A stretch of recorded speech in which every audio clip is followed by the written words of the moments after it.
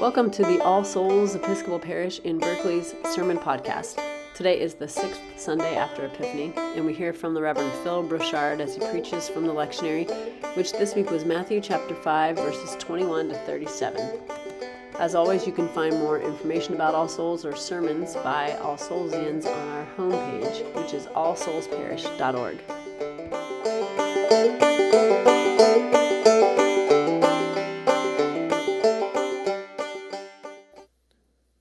This week I counted. This week, and not even for all of the days of the week, I counted the number of times that I swore at a driver on the streets of Berkeley and Oakland. Now, to be clear, my epithets were mostly not out loud, and they weren't much saltier than, "You fool." But I'll tell you what, riding a bike in Berkeley will have you in double digits pretty quick. There's an amen corner. And every time that I did it, probably because I was paying attention, probably because I was preaching on this text, it caught me up short. And I thought, that Jesus, he is always making things so hard. And then it had me remembering the sermon that we heard last week from the Reverend Canon Kristen White, when she helped us get in touch with and understand the frustration and the indignation of the people Israel and the followers of Jesus when they collectively cried out, "But we followed the rules. We checked all the boxes. We did the things you told us to do." And still, God was frustrated. You see, there's these set of laws, and the people Israel were living those laws, but often they were living those laws like just inside the letter of the law.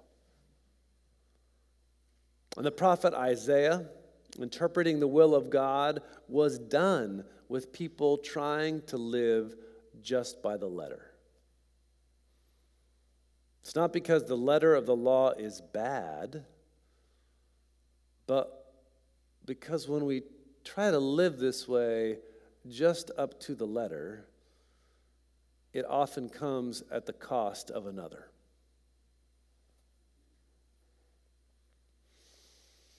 Why? Why do we turn this into just the minimum that we can get by with? Why do we seek the least and live there? Why do we consistently seem to be asking the minimum that I have to do for other people's safety and well-being? Well, Dr. Scott McDougall would probably say sin, and he'd be right. And somewhere wrapped up in that sin, entangled in that sin, is fear. Fear that we won't have enough, fear that we won't be enough, fear that those we love will be harmed, fear that we won't be able to hold the pain, whatever that pain is, at bay. And so in response, we justify, we hedge, we rationalize. And often it comes back to, but I'm following the law to its letter. And then we get this teaching from Jesus,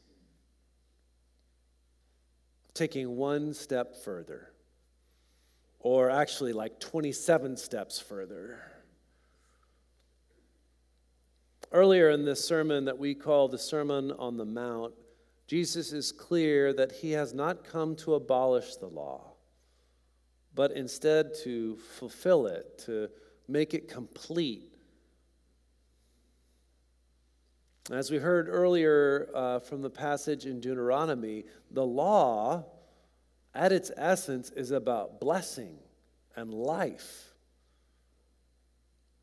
But for many people, the practice of it was not.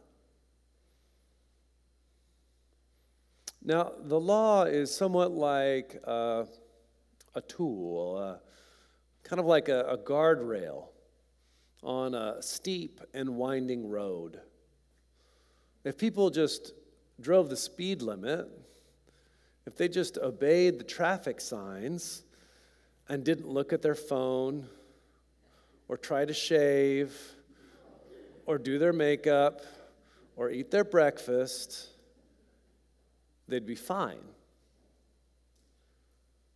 But we do all those things.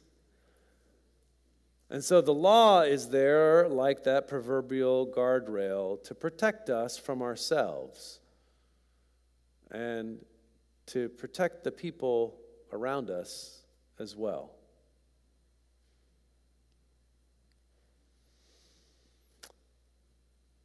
More about those 27 steps further. It's from the Greek that we get the word hyperbole.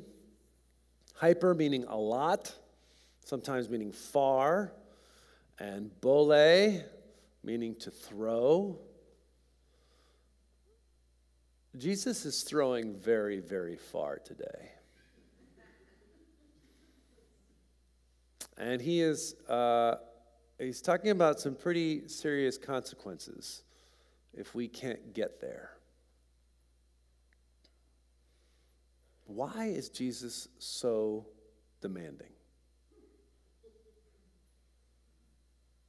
Why does he go to such extremes?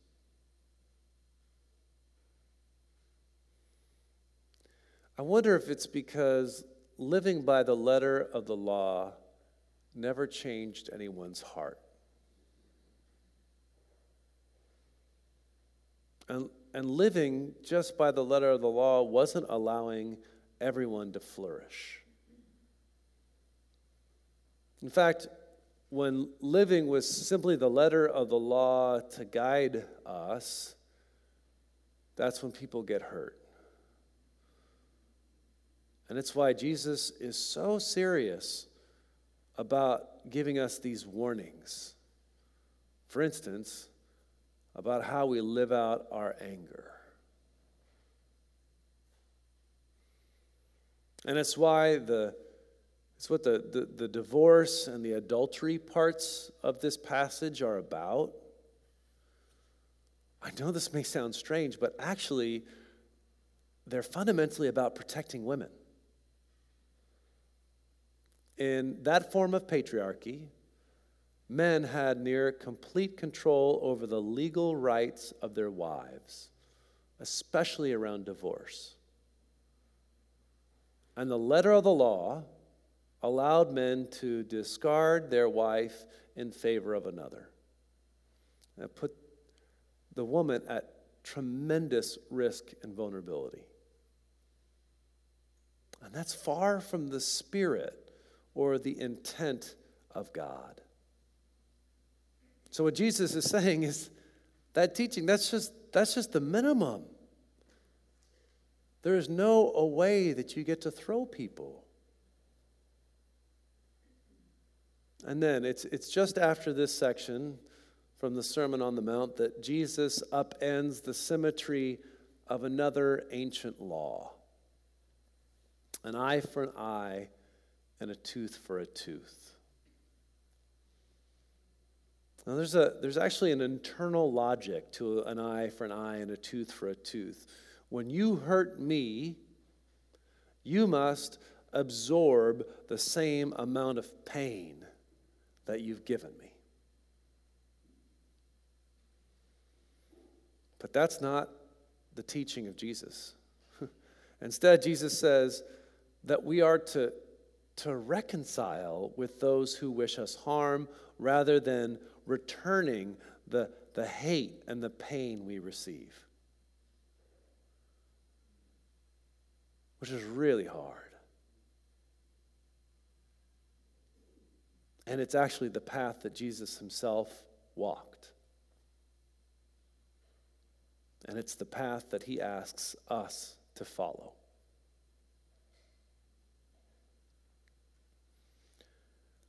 Last week, I came across an article and then an archival interview with the Reverend Fred Shuttlesworth. Reverend Shuttlesworth was one of the many black leaders and guides of the civil rights movement in the United States in the 20th century. Now, I'd heard several stories about him over the years, but not this one, about his attempt to integrate Phillips High School in Birmingham, Alabama.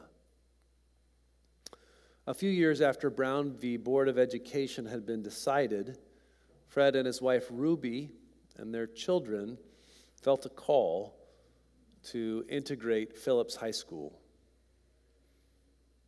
They were clear about their rights and persistent and public about their path.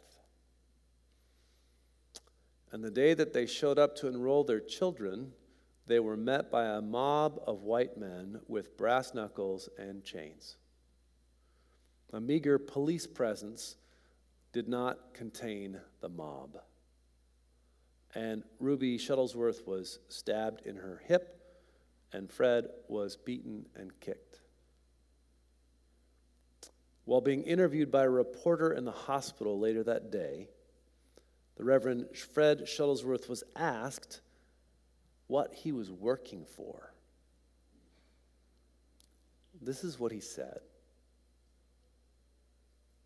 "I'm working for the day when the man who beat me and my family with chains at Phillips High School can sit down with us as a friend."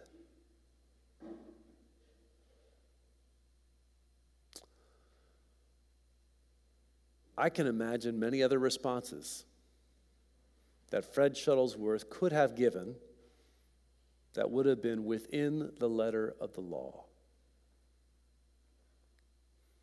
I've been imagining several of them this week. If that had been me and my wife Sarah and our boys.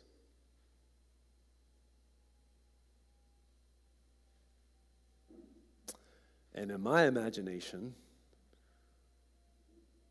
my responses might involve words and actions that are much harsher than "you fool." But that's not the path that they took. That's not the path that Jesus leads us on. One of the things that violence wants to do is to perpetuate itself. That when you receive it, you'll want to give it back. And if you're following this way, those who've come to place their trust in violence will tell you that you are all wrong about this world.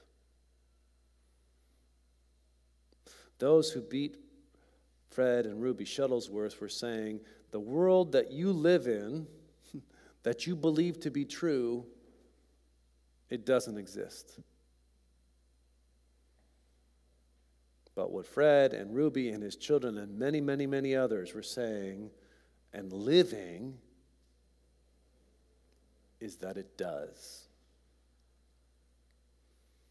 The world, the realm that Fred and Ruby Shuttlesworth were living in, where they were unwilling to return pain for pain, this world exists just on the other side of the letter. And they were saying that not only do I get to live there, but you get to live there too.